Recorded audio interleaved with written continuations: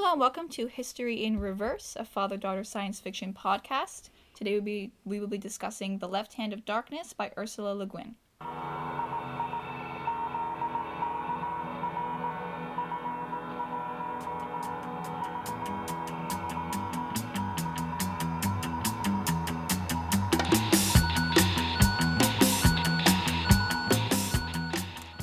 You're listening to the first edition of History in Reverse. My name is Caroline, and I'm here with my father, Richie. Hi. So we're here today starting our first science fiction podcast.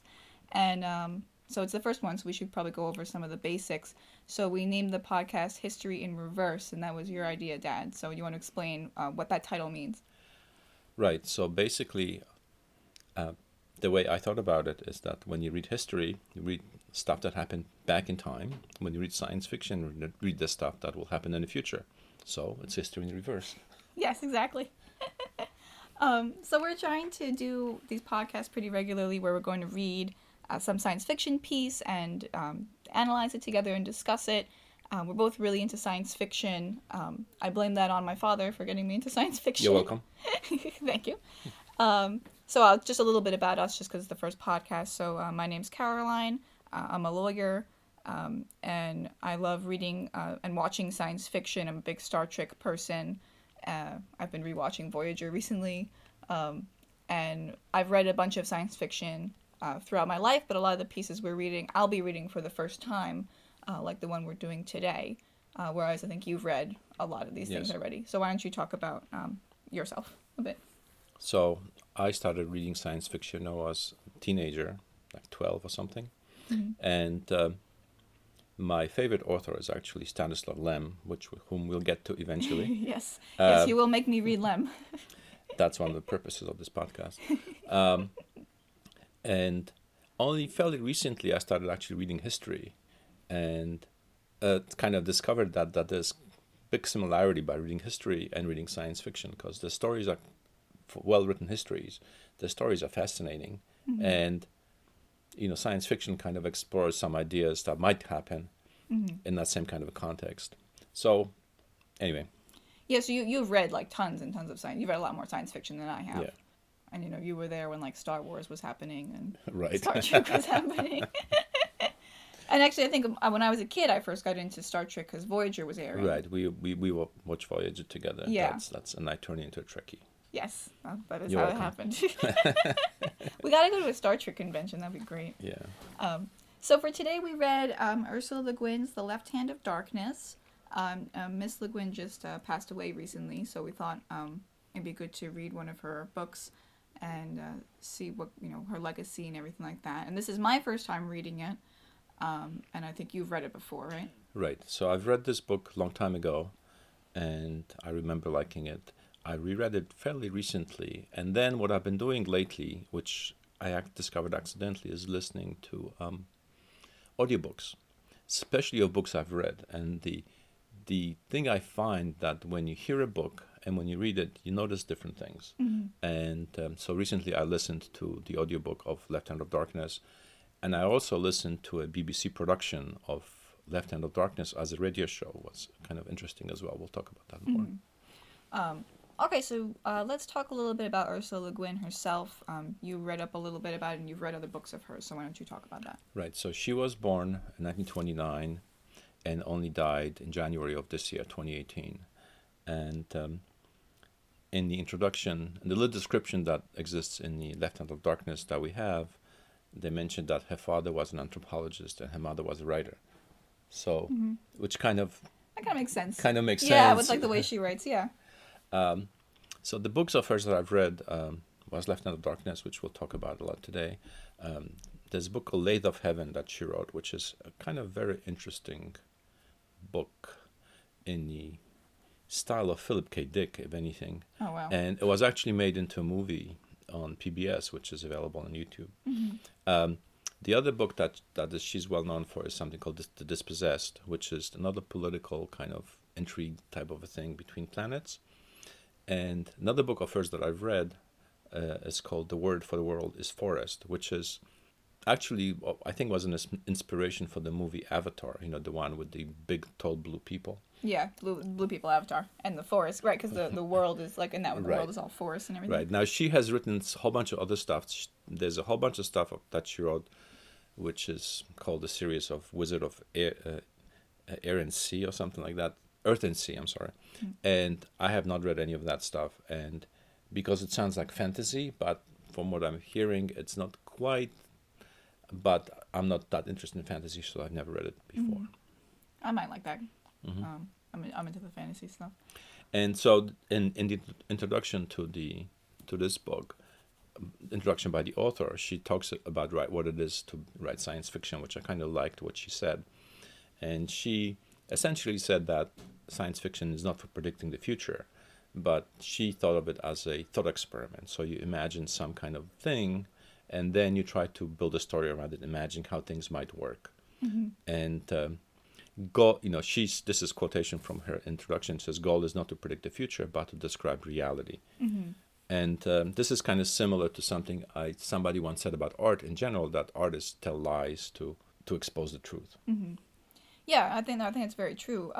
It's not possible really to predict the future, so why would you try to write something about it? And that's not interesting. Who really cares?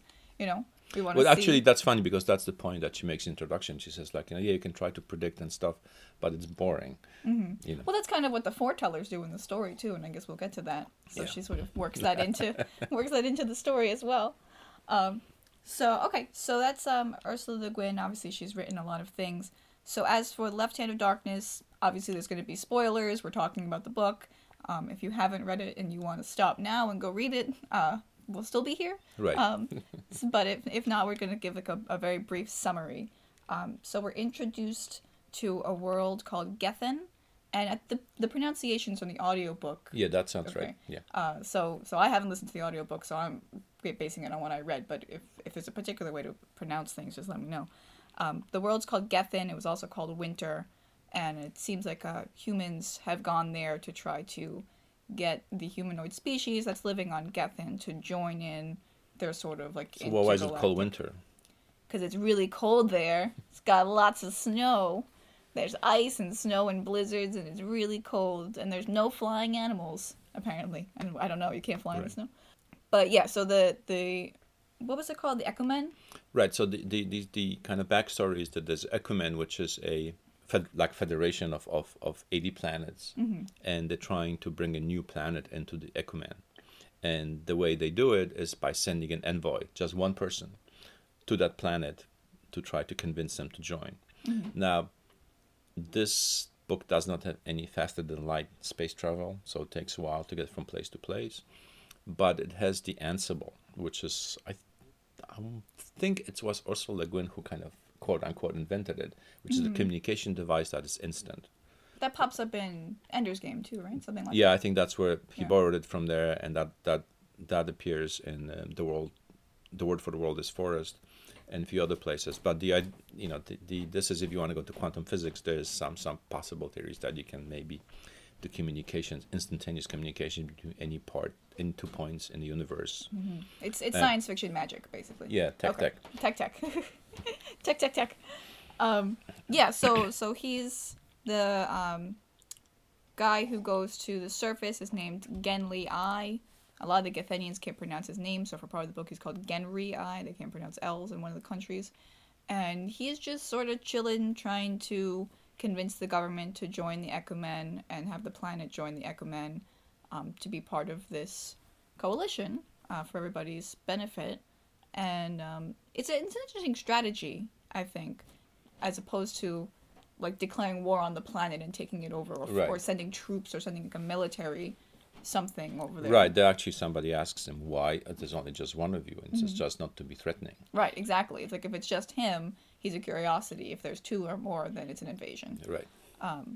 So he goes, and the story picks up when he's been there for about 2 years, and he's finally got an audience with the Mad King of one of the countries of Karhide, and then the shenanigans that follow therefrom. He's helped by was Estraven the prime minister? So Estraven was a prime minister who was trying to kind of help him to get the audience with the king and kind of get them to agree to join the Ecumen and whatever.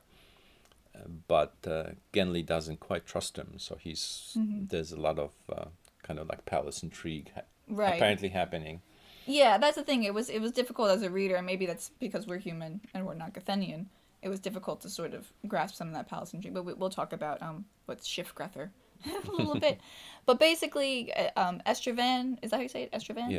Yeah. Gets exiled, and then Genli realizes that he meets with the king, and the king's not willing to.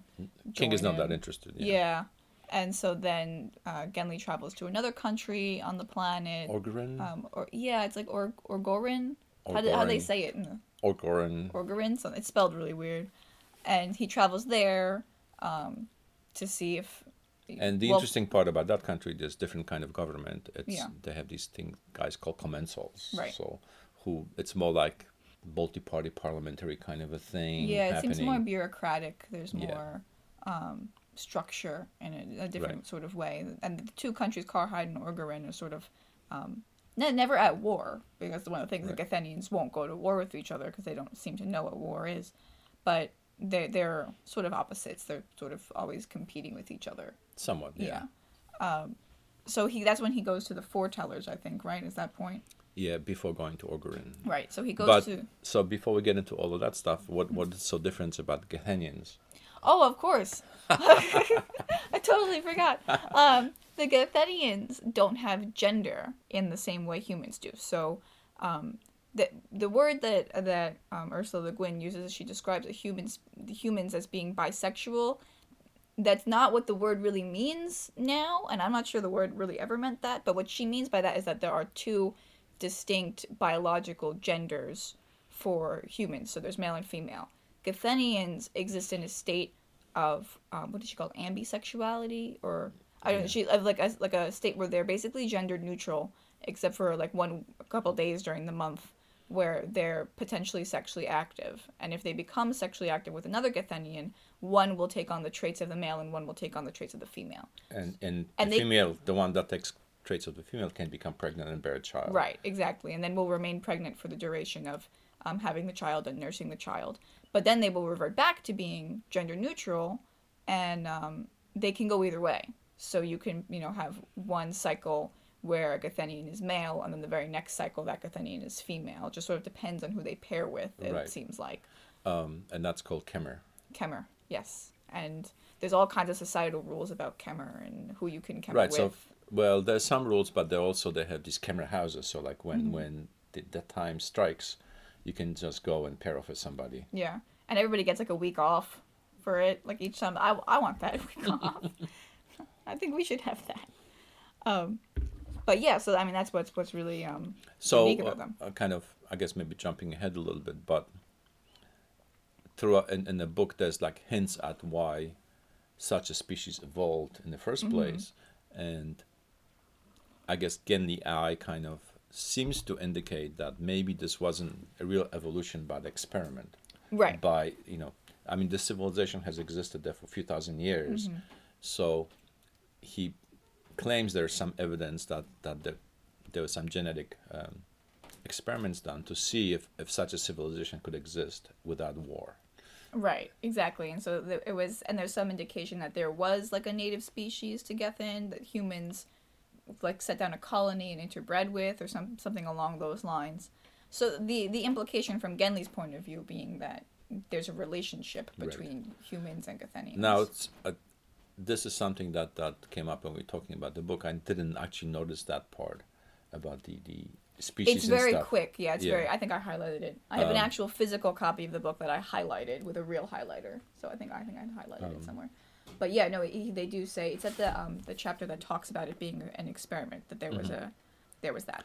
But yeah. So the political situation, though, at the point where the book takes place, the two countries, Karhide and Orgoran, are kind of having some border conflicts, and there's some indication that they might escalate further. Mm-hmm. Right? Yeah, they're having, I forgot the name of the area they're having the dispute over. Right. It's got some weird S name, I don't remember. Right. But they're having some like border dispute, and I also like the description of Karhide that they give. Where Karhide is not really a country, but a family quarrel. Yeah. Because it seems it also sort of indicated that the Gathenians, their civilization sort of, I guess, progressed to a point, but then seems to have plateaued. Right. Like they don't have a lot of advanced technology. Well, they have the technology that's advanced is for how to survive in the cold. So Right. the like one of the little things that she mentions is that houses have winter doors. Yeah. Right, Which are the 'cause you doors up top on the up, second up floor. high on second floor because there's so much snow. Right. Which is cute. And I mean, with the snow we've been getting here, we probably need that. So then Genli goes to the foretellers, which is an interesting part of the story. And more basically, the foretellers are like a little group of people that if you pay them something, they'll answer you a question that can tell the future. And they seem to always be right. And he pays like 2 rubies or something and asks if Gethin, as the planet, is going to join the Ekumen within the next 5 years. And they do their little magical foretelling, which is a really interesting process. Right. It seems to be sort of semi-telepathic Right. to an extent. They answer him yes, that the planet will join the Ekumen within 5 years. And this is sort of where she gets in that bit of philosophy we were talking about earlier with the, science fiction being a thought experiment, and why would you bother wanting to predict the future? Because the sort of theme that Genli takes away from the foretellers is that it's totally useless to have an answer to the wrong question. Right. So like throughout the book, which is kind of nice, there's these little stories or legends from the history of Gethin, from mythology of Gethin. So Right. the one about the foretellers is the guy who asks, when will I die? And they tell him you will die on the 19th day of the month. Right. It's totally useless. He gets very upset. Exactly. So I mean, I think Or it's- she. Oh, I don't know. Genli refers to everybody as he, unless does he refer to any of the Athenians as she actually? Sometimes when they're like in the... If they're, In I mean, if Khmer they're in and- Khmer, yeah. But he reverts to he, which I think is pretty realistic for, at least for Western humans. So like European and like American humans, I'm not so sure what like. Well, Genli actually is a tall black man, so... Right, so that's an interesting question. Is like, where is Genli? I mean, it's so far in the future, but I mean, like one of the questions would be like, where is Genli from? Like, is he? Well, he said he was born on Earth, but I mean, Right. he basically joined the service essentially Right. to be an envoy, and then because of the time travel, because it takes so long to go between stars, basically by the time he gets to winter, so many years have passed on Earth. So. Right. Yeah, he mentions like his parents have been dead for a long time, right, Yeah, because of yeah. the traveling and everything. So, but I do think it's natural, at least for Western cultures, to revert to the masculine, right? And so I thought that was, in terms from his point of view, that made sense. I thought that was a call that made sense and sort of spoke to Genli's own prejudices. Yeah, exactly, and his assumptions. So he goes to the foretellers, and what does he do? He goes to Ogoren. Right. So what happens is after the audience with the king, basically he gets nowhere. So somebody tells him you should go visit this other country, Ogorin. Maybe you can get better luck there. And the background story is his Estraven, who was the prime minister who was helping him, gets all of a sudden exiled. And the way the exile works in Karhide, you have 3 days to leave the country or they kill you. Right. So Estraven also goes to Ogorin.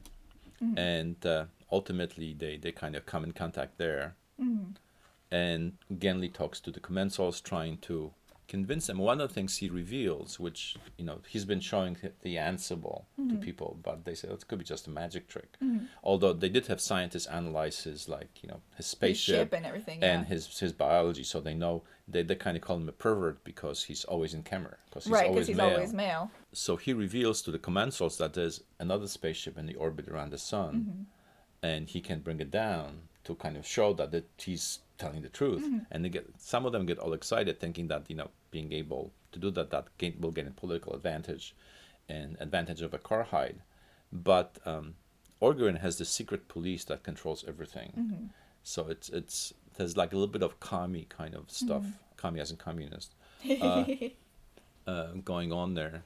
And I guess the secret police deems him a threat, and they just kidnap him and send him to this voluntary farm. Yeah, the farm, the lovely little farm that he's on. Which is a place where you do some work and where Gathenians barely can survive, and they're much better, I guess, built and adapted to deal with the The cold, yeah. And then what happens, I guess this is a big spoiler, right? So Estraven, through some machinations, rescues him, Magical rescue. and then they have to decide what to do. So what they decide, that the thing that makes most sense is for them to go back to Carhide. They're going back to try to contact his ship, right? Is that the idea? Well, to contact his ship, he needs access to the radio. So, like when he Right. is arrested, they take away all his stuff, including the Ansible or whatever. And the plan that they come up with is that they can go over to Carhide, bring the ship down, and kind of Carhide will kind of it'll be prestigious for Carhide. That King will kind of go along with it because Right. it's gonna increase his whatever. The But Schiffgrether. Schiffgrether, right? We'll So get to you can that. explain that. And when they just trying to figure out how to do that without being caught, because he's an escapee from prison, and they have no papers, travel papers or whatever, so they can't use roads, and it's winter, and so they decide They to can't actually take a ship, right? Because it's right winter. because the seas are frozen. So they decide the way to go. There's essentially, I guess, in the North or South Pole, there's a big glacier that they can cross. I thought of it as the North Pole. I don't know if they actually said. Yeah, they Yeah. didn't. I don't think they did. I also thought of it as North Yeah. Pole, but this could be just our northern hemisphere prejudice. Yeah. That's, I guess, the last third of the book is the trip across. Yeah. So that's one of the things you said when you were rereading it. That the first time you read it, you thought that the part out in the ice was a much longer portion. It is actually a pretty long portion. So the copy of the book I have is 300 pages, and they get out on the ice on page 200. So it's a pretty substantial portion of the story, though not the majority, but it's at least a third of it where they're out on the ice. And I think those chapters are fantastic. Yeah. I think they're like really Well, that's what I amazing. remembered. Like when I thought about the book from reading it before, that's the part that sticks in your head. Well, and you were saying that the BBC play structured it differently. Right. So besides listening to the audiobook, I listened to a BBC radio play of the book, and the way they structured it was it starts when they're on the ice and they're doing flashbacks to the various different things. I like that structure. I think that's good. I don't know if that would have worked in the book version because of how, I mean, then you would have been playing with a timeline along with playing with all these words and all these other issues. But I like the idea. If they were to make it into a movie or something, Right. that would be a great way to structure it. But yeah, so then they're out on the ice. It's really cold, and they're trying to survive, and it takes them 80 days, 80 days or or something like something, that. It's like right. 800 miles, trekking through snow and past volcanoes and dragging things along and everything. And they become like really good bros on this trip. Well, it's I would go beyond that. So Yeah. that's also like the interesting thing about this story is because they're longer than a month, and somebody goes in the camera, and somebody starts looking like a beautiful woman, but they don't. It doesn't go any further than that. Yeah, yeah. I think And- I highlighted a passage about it. Yeah, so basically that's the thing, and it's sort of I mean, the whole time, I think one of the things that Genli's been struggling with throughout the story is like, how does he deal with his masculinity in a society that really doesn't care about his masculinity? Yeah, they have that has no meaning. Yeah. Yeah, it hasn't. So yeah, like for example, when he's trying not to cry, right? Right. Because that's not a manly thing to do. Right. But on Gethin, that doesn't make sense. It's Yeah. It's like, what does that mean? Like, there's no masculine or feminine. There's just you being in Khmer or you being not in Khmer. So yeah, so I highlighted a part while they were on this trip, and this is sort of when they don't say it out loud that like they're sexually attracted to each other. No, there's a part when Estrovan says, "Please don't touch me." Yeah, this is this part. That's what I'm talking about. He says, "I must not touch you," and so Genli sort of talks about it, and he talks about how they're sort of closer now than they've ever been, but if they were to touch, that would sort of ruin everything. So he says, for us to meet sexually would be for us to meet once more as aliens. We had touched in the only way we could touch. We left it at that. I do not know if we were right. So it's sort of interesting because he's saying they touched in the sense that they touched emotionally. Yeah, it's like a you know, platonic love story. Right, It's right. which is one of the things I really like that about this Right, book. but it's like if they had physically touched each other, it would have been apparent that they were alien to each other, Right. and then that would have almost separated them in a way Right. again, which I thought was interesting. So yeah, I mean that they're on the ice, they become really good bros, Or sisters. or whatever, and they do ultimately make it to Carhide, Right. and then explain the death because I don't understand it. I didn't get what happened So exactly. well, remember, he was exiled from Carhide, and Right. basically, if you come back, you get killed, right? So the death penalty. So if you come back, unless the king lifts it. Right. So they were able to kind of anonymously kind of spend some time in Karhide, but then there must Ratted be a them price out. on his head, so that somebody gave him in, and the guy who was the prime minister, Tybe, is how you pronounce it? yeah, Yeah. sent border agents after them, and they caught up with them. But they're like and they shot him. I highlighted a line because right before they shoot Esteban, spoiler, Esteban's dead. Right before they shoot Esteban, he and Genli sort of like cuddle in the forest. We huddled in the dark hollow under dark trees in the snow. We lay right together for warmth, so they like cuddle for a bit, and then I don't really get it because Esteban sort of like skis into. Well, he's trying to get across to the border. Oh, and he gets caught basically. Is Basically, that what the idea is? yeah. Oh, I see. Because he was trying to just cross to the other country. Or maybe he wanted to die. I don't know. I don't know. He was really confused. So one of the things that happens with them on the ice is that Genli uses this power, teaches him the power of mind speak. So you want to talk about mind speak? Yeah. So mind speak's really cool. This is one of the cool science fiction ideas that comes up along with the Ansible. Mind speak's basically telepathy. Right. It's like human-based telepathy. They can talk to each other in their thoughts. And the idea with that being that there's no secrets. Right. If you're reading someone's mind, if they're reading your mind, you can't keep But any it is secrets. voluntary, so it's like you Yeah. have to actually speak to somebody and they have to answer it. If Right. somebody doesn't want to speak to you with his mind, you can't just reach in and pull stuff out. Yeah, exactly. So the Gethenians, Genli believes pretty early on after watching the foretellers that the Gethenians would be capable of mind speak. And this is one of the other pieces of evidence, I think, that supports the idea that they're related to the humans somehow, that they would have the same ability. Right. Though there are problems with that theory, and we'll talk about that. But so Genli teaches Esteban mind speak. Or attempts to teach him, and then teach him a little bit. But what happens that's really interesting, especially in the audiobook, is the speech that comes out in Esteban's head is in the voice of his brother. Right. So Esteban has a brother that he loved who's dead now for whatever reason, and when Genli speaks to him and finally gets through, it comes in the voice of the brother, and Esteban kind of freaks out. Right. Yeah, that's creepy. I get that. That's creepy. Yeah. I was wondering because some people say that Esteban committed suicide, and that was like bad because they don't like that. But so it's sort of like. Well, no, actually, yeah, suicide was a taboo on that world. So Yeah. you was worse than pretty much anything else. Yeah. Right.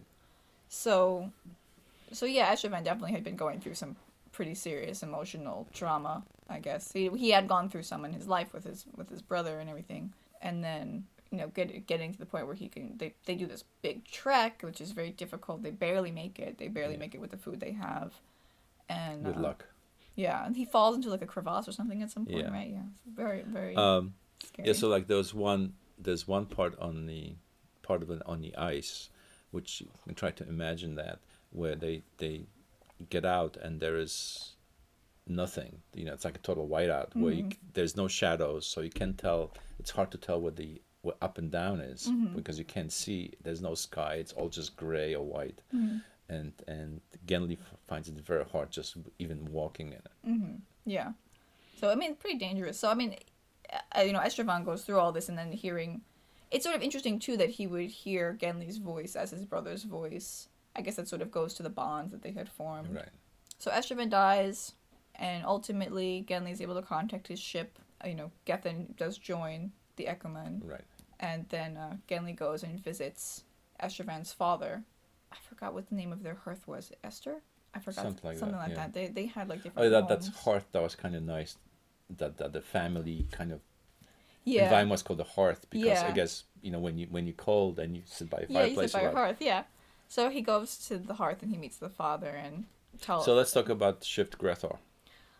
I don't know what Shift Grethor is. I read the whole book. I don't know. So in terms of the intrigue, right? See, I have no idea what it is either, really. Yeah. And the comparison has been it's like face in Japanese or Oriental cultures. That kind of an idea. I sort of get that. So, because, I studied Japanese for a long time in college and you and I went to Japan. Yeah. Japanese culture sort of has like an honor Right. thing. And you have to be like very polite and stuff like that to be, to abide by the honor code, and it sort of is like that unspoken kind of respect thing. So that's sort of like what Yeah, like so Shipwrecker- the whole going back to Karhide thing was what they would say is that the king would call the commensals and say, "So where's the envoy?" And they would say, "Oh, sorry, he got sick and died." Right. And Karhide king would say, "Really? Because he just showed up here." Yeah. Right, and they always describe it as playing Shifgrether or Right. like playing at Shifgrether. Right. So yeah, it's a sort of like face. I guess that's like the best It's like, English. like manners, Yeah. kind of certain kind of manner. Right, yeah. and it's like your I guess your reputation sort of. Sort and of, yeah, it's, yeah. It's very odd, and that's I mean the reason I guess it's odd to us is because it's odd to Genly. We get a lot of Right. it through his point of view, and he really doesn't not get Shifgrether. He's Right. got like they're all the way out on the ice together for months. And he they doesn't have get some Shifgrether. interesting, I guess, manners conventions. Like they say, you're not allowed to give advice, kind of directly. Right. It's like always indirect. Right. Well, I mean that's sort of. I mean, I could. That's sort of similar to, like in Japan, you're not supposed to like really tell people what to do. It's inappropriate. For example, it's impolite to point. For Right. example, in Japan, and you're not supposed to like point at stuff. It's like too direct at the person, and so it's like a politeness thing. So it's Okay. it's similar. But yeah, that's what Shifgrether is apparently, and Genly doesn't get it, and I don't get it. And- Well, you have to probably live on that planet for a while. yeah, I'd have to go there and spend some time with them. So let's see. We talked about some cool science fiction stuff like Mind Speak, the Ansible. Was there any other besides the gender switching stuff? Was there any other like cool like science fiction-y ideas that came out of this? Well, some of like the I like the stove that they used when Oh, they travel, yeah. right? So they had this little stove that could act as a lamp, a heater, a cook stove, Cook stove, yeah. and it had some kind of fuel in that lasted for like months. Yeah, it lasted for like over a year. Yeah. It was and it was like it was kind of sad because he had to sell it at the end. So they had Right. it. They bought it prior to going out on the ice. They used it the whole trip. Without it, they would have died. Of It was their course. only source of heat. And when they get to Karhide, they have to sell it. Right, Okay. because what he needs to contact his ship, and the only way to do it is through radio. So he buys some time in radio station. Now, what in terms of technologies existing on this world is they don't have TV; they have radio. Right. Right, because it's easier to have radio than Yeah, it is radio is a TV. lot simpler. Yeah. Yeah, and a lot of their technologies are built on surviving the winter. They do have electric cars. Yeah, they did have electric cars. I don't know, it was so strange. They didn't have a lot of animals. They Right, didn't- there were no like horses or cows or something. Right. Yeah. Yeah, because like when they're going over the ice, they don't like try to get an oxen to pull the thing. They just pull it themselves. Like they Right. pull their own sledge as they right. go. Yeah, there's no really big animals, which I guess gets to that whole idea, which I guess we could talk about now. The origin of the Gathenians, the idea that they descended from humans. hmm You know, that's sort of problematic for a lot of reasons, right? For like real science reasons, that not being really viable. It's kind of there are some species of animals that can become one sex or the other, but not at the mammalian level. Right. So I mean, would it have worked if there had been like a native population that bred with colonist humans? it's interspecies breeding is usually result if possible at all usually results if in offsprings that are sterile. So Right. probably not. You could Yeah. well you could do genetic manipulation, right? So if you have technology to fiddle with the DNA, then you could probably do lots more stuff. Yeah. I mean, I'm willing to so my thing about the Gathenians descending from humans is the only point of view we really get that theory from is from the human point of view, Right. right? So Genly alludes to it, and then there's the chapter about it's like field notes from the first expedition because Right, prior right. to Genly going to Gethin, there was like some other expedition that had happened prior that had studied the planet first, and so it's all human point of views that are saying, oh well, these people, it must have been descended from us, and one of the things that Ursula Le Guin does in the book is play with the point of view structure. We have from Genly's point of view, Estraven's point of view, and then we get these like field notes or Or myths. folklore, Yeah, myth yeah. kind of things. And it might very well just be that it's it's incorrect that they're descended from humans. Right. It might just be that they're their own independent. The human impression I got species. is they were not so much descended, but actually they took humans and fiddled with the genetics and then just And dumped left them there? Yeah. I was looking. It's still sort of descended from them. It's genetically Well, related. and descended from those genetically Yeah. modified ones. So there wasn't any interbreeding or anything.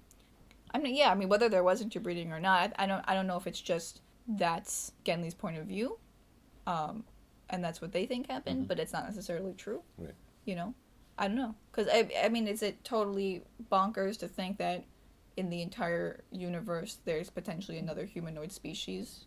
I mean, in this universe it seems to be 80, right? There's 80. Right, but I ones. mean the implication there is that they all started from one place. Oh, I see. Yeah. And Okay. they spread. Yeah. So Yeah, I get. So I mean, maybe that's what the humans think happened. But you'd think if you as humans did that, there would be some kind of record of you.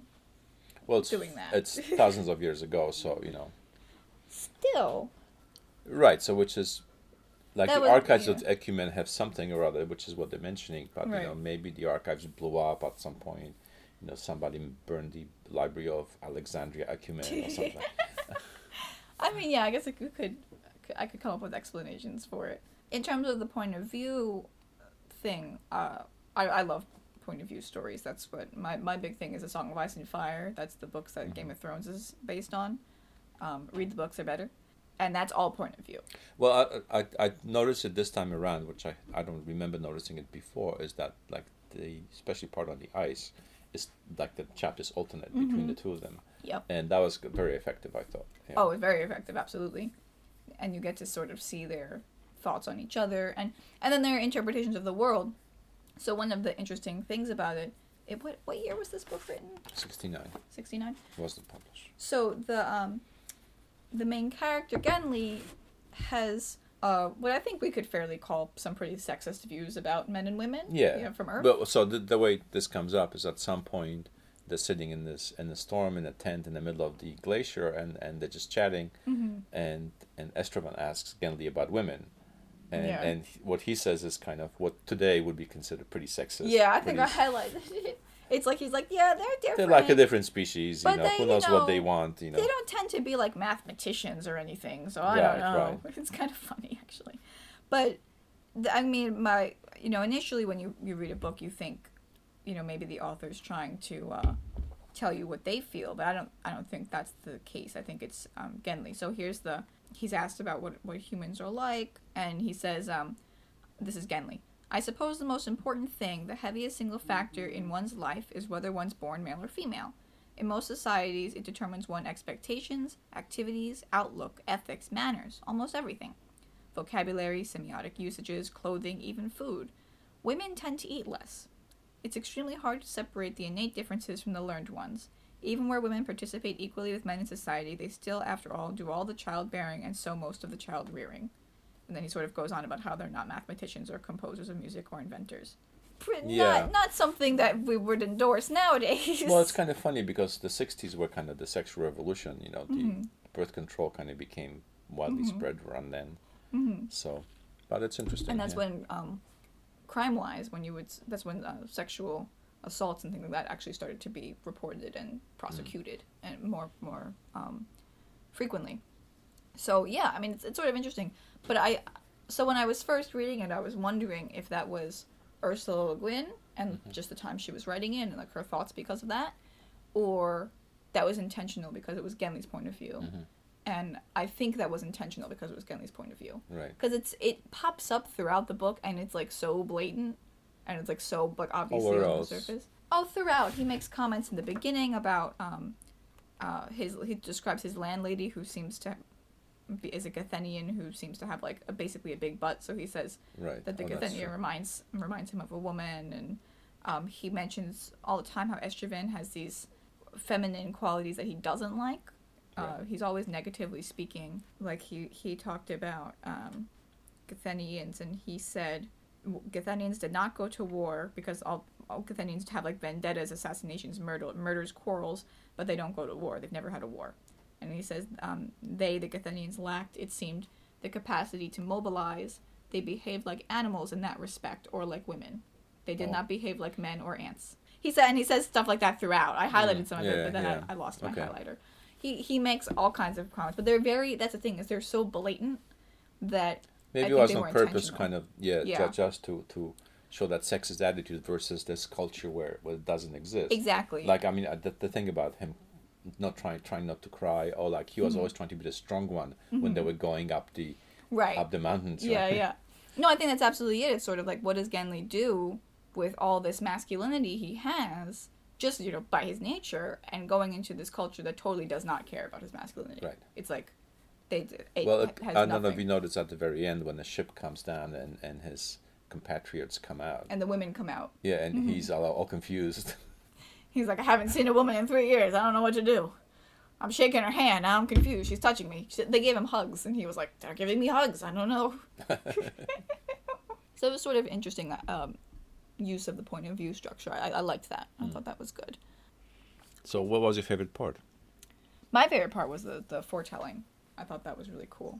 That was when he goes and asks the question. I like the lore about people asking the wrong questions. And there was like that side story too. Somebody asked like what was the meaning of life or something, and everybody died. And somebody's head blew up. Yeah. Yeah, I it was don't like somebody remember that. exploded. It was like a little side piece in there. I thought that was pretty interesting in how they seemed to be harnessing, I guess, or focusing their natural telepathic abilities that they didn't realize they had. Right. And that's something Genli talks about towards the end too. Right. That, He says I have hunches, and they Right. told him maybe you should explore that ability more. Maybe Right, exactly. And that humans had and it's sort of an interesting idea that like humans had always had this ability, but nobody ever knew anybody else who had it. Nobody knew how to train it, that kind of Right. thing. And so he was sort of Genli's sort of looking onto this species It's that just also kind of equivalent to like the mind speak, because his mind speak is something humans innately have, but you have to learn it. Right, exactly. So he's looking onto this species and he's seeing that happening, but he can't exactly train them in it. But he does, when the foretellers are doing their prediction, he does connect to them and he sees Right. like the crazy images they have. It's like a woman screaming the word yes, which is the answer to the question. Well, was it a woman or a man? He describes it as a woman in armor. Mm. So I don't know. I don't know, is what he said. From his point of view, who knows? What was your favorite part of the story? My favorite part was, of course, the trip over the glacier. Mm-hmm. Like the part I remember was especially when there was the whiteout, where I try to imagine that, or when he described some of how cold it was, that his ice froze up. Mm-hmm. He said at one point that if you weren't careful, your nose would freeze. Right. And so you'd have to breathe in through your mouth, and it'd be so cold it would be like daggers, like breathing Right, daggers. right. His eyes froze closed, Mhm. so Estragon had to like breathe on his Yeah. eyes to unfreeze them. So He kept it's getting kind of hard to frostbite. imagine that kind of cold. I don't know. We've been getting a lot of snow. I think it's kind of similar. In the BBC version of the story, like when he's kidnapped by the secret police, Mhm. to stay sane, he's trying to remember all the 62 words for snow. Yeah. So we haven't talked about the title. Oh yes, we want to talk about the title. I feel like there's something here, but I just can't get at it. Yeah, I outlined the little poem that they have. So the title is "The Left Hand of Darkness," and that's from a poem or a phrasing Right, that yeah. Ursula wrote. Oh, you have it there. Okay, good. Do you want to read it? Yeah, you read it. Oh, you want me to read it? So this is a phrase that's within the story, and it's light is the left hand of darkness, and darkness the right hand of light. Two are one, life and death, lying together like lovers in Kemer, like hands joined together, like the end and the way. So it's a very yin yang kind of. Yeah, right. So I think that was when they were talking about that kind of stuff. And he draws the yin yang. Right. Because they talk about like the duality between the man and woman and stuff. Mhm. So it's sort of interesting. So then the title of the book is "The Left Hand of Darkness," which is out of that first line. It says, "Light is the left hand of darkness." So light is the left hand of darkness. So the title "The Left Hand of Darkness" Means light. means light. So why that instead of the second line, "Darkness, the right hand of light"? Like the title could have easily been, instead of "The Left Hand of Darkness," it could have been "The Right Hand of Light." They both sound cool. I don't know. So I think it sounds cooler. you think this one sounds cooler? Well, the other thing is there's this creation myth that is they talked about. Where there's Yeah. the two brothers who pledge Kemet to each other, which is You- two siblings, I should say. Right. and that's a taboo. Well, you can do They it. can mate, but you cannot, You can do it till you have one child, but you can't stay together right. after that or And something. then one of them commits suicide and winds up Mhm. being like live inside the blizzard, Mhm. and then somebody's hand gets frostbitten, Frozen. and it's the left, The left hand. hand. I don't know. I feel like there's something there. I might have to read it again to get at it. But, I mean, it might have just been because it sounded cool. Yeah, I don't know. Sometimes, from what I've read, is that authors don't necessarily pick the titles. Sometimes the editors Oh, yeah. pick the titles. But I don't know.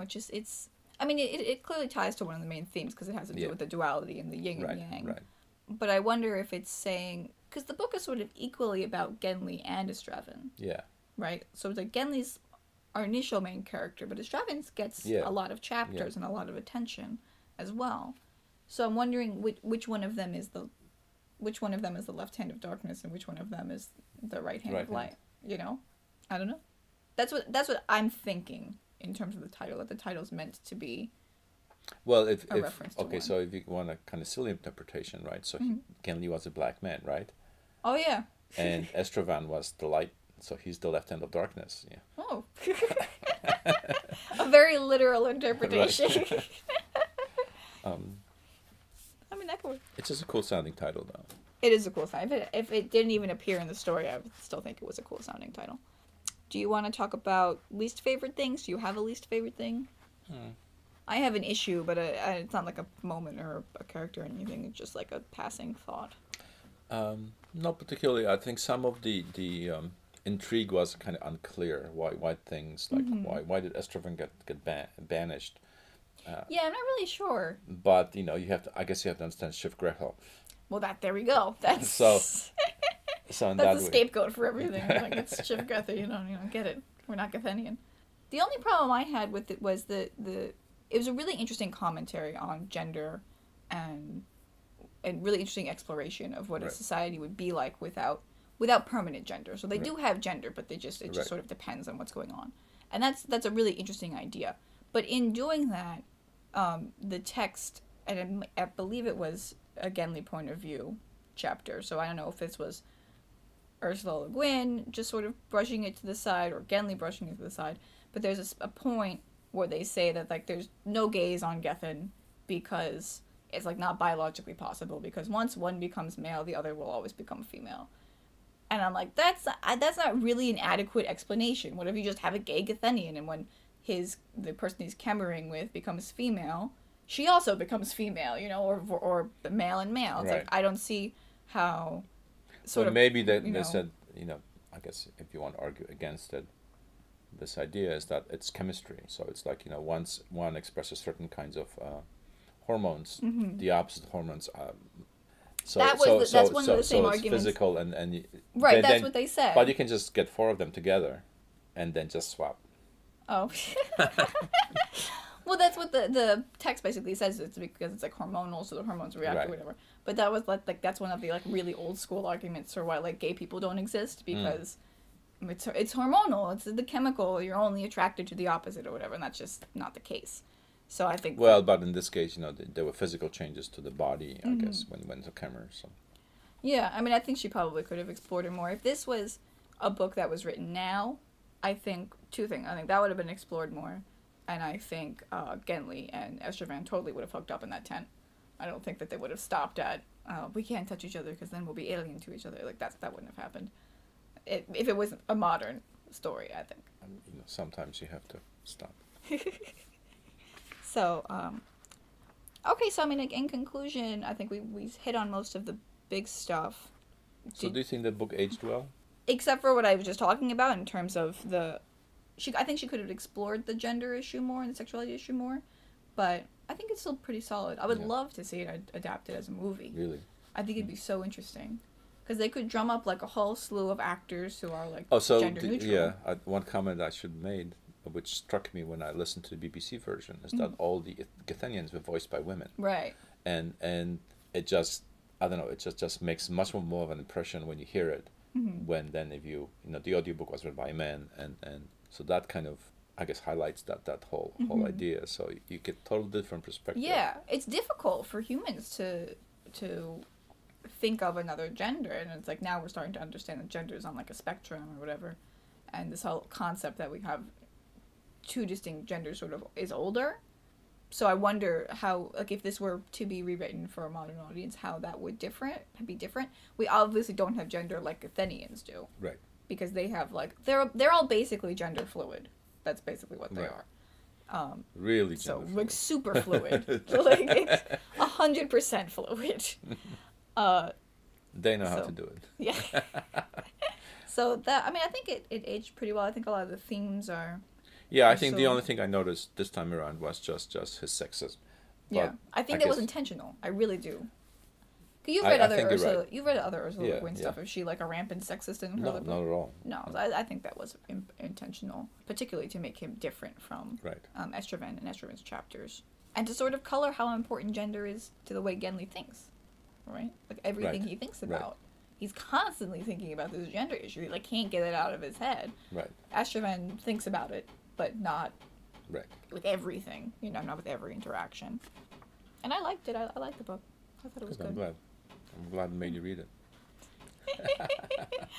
So let's talk a little bit about continuing our podcast, History in Reverse. We're going to read another science fiction book, and you had suggested that we pick a theme for the next couple of books. You want to explain that theme?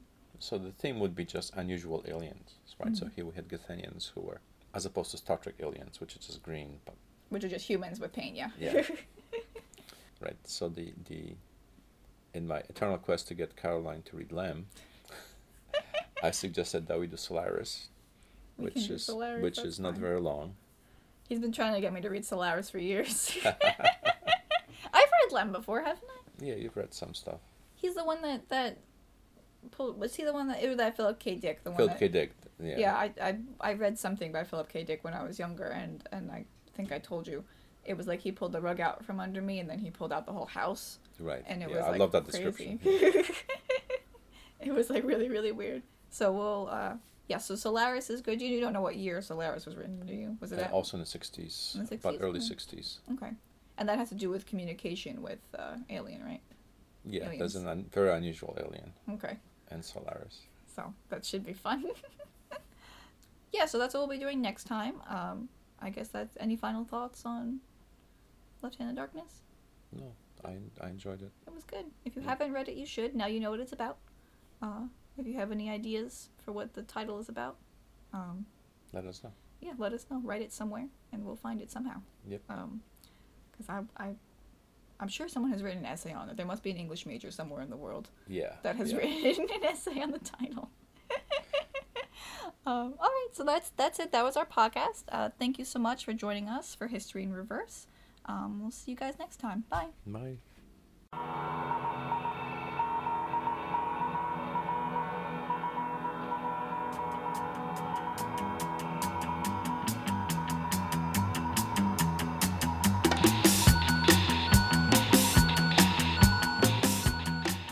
Good distance. and So everything. speak.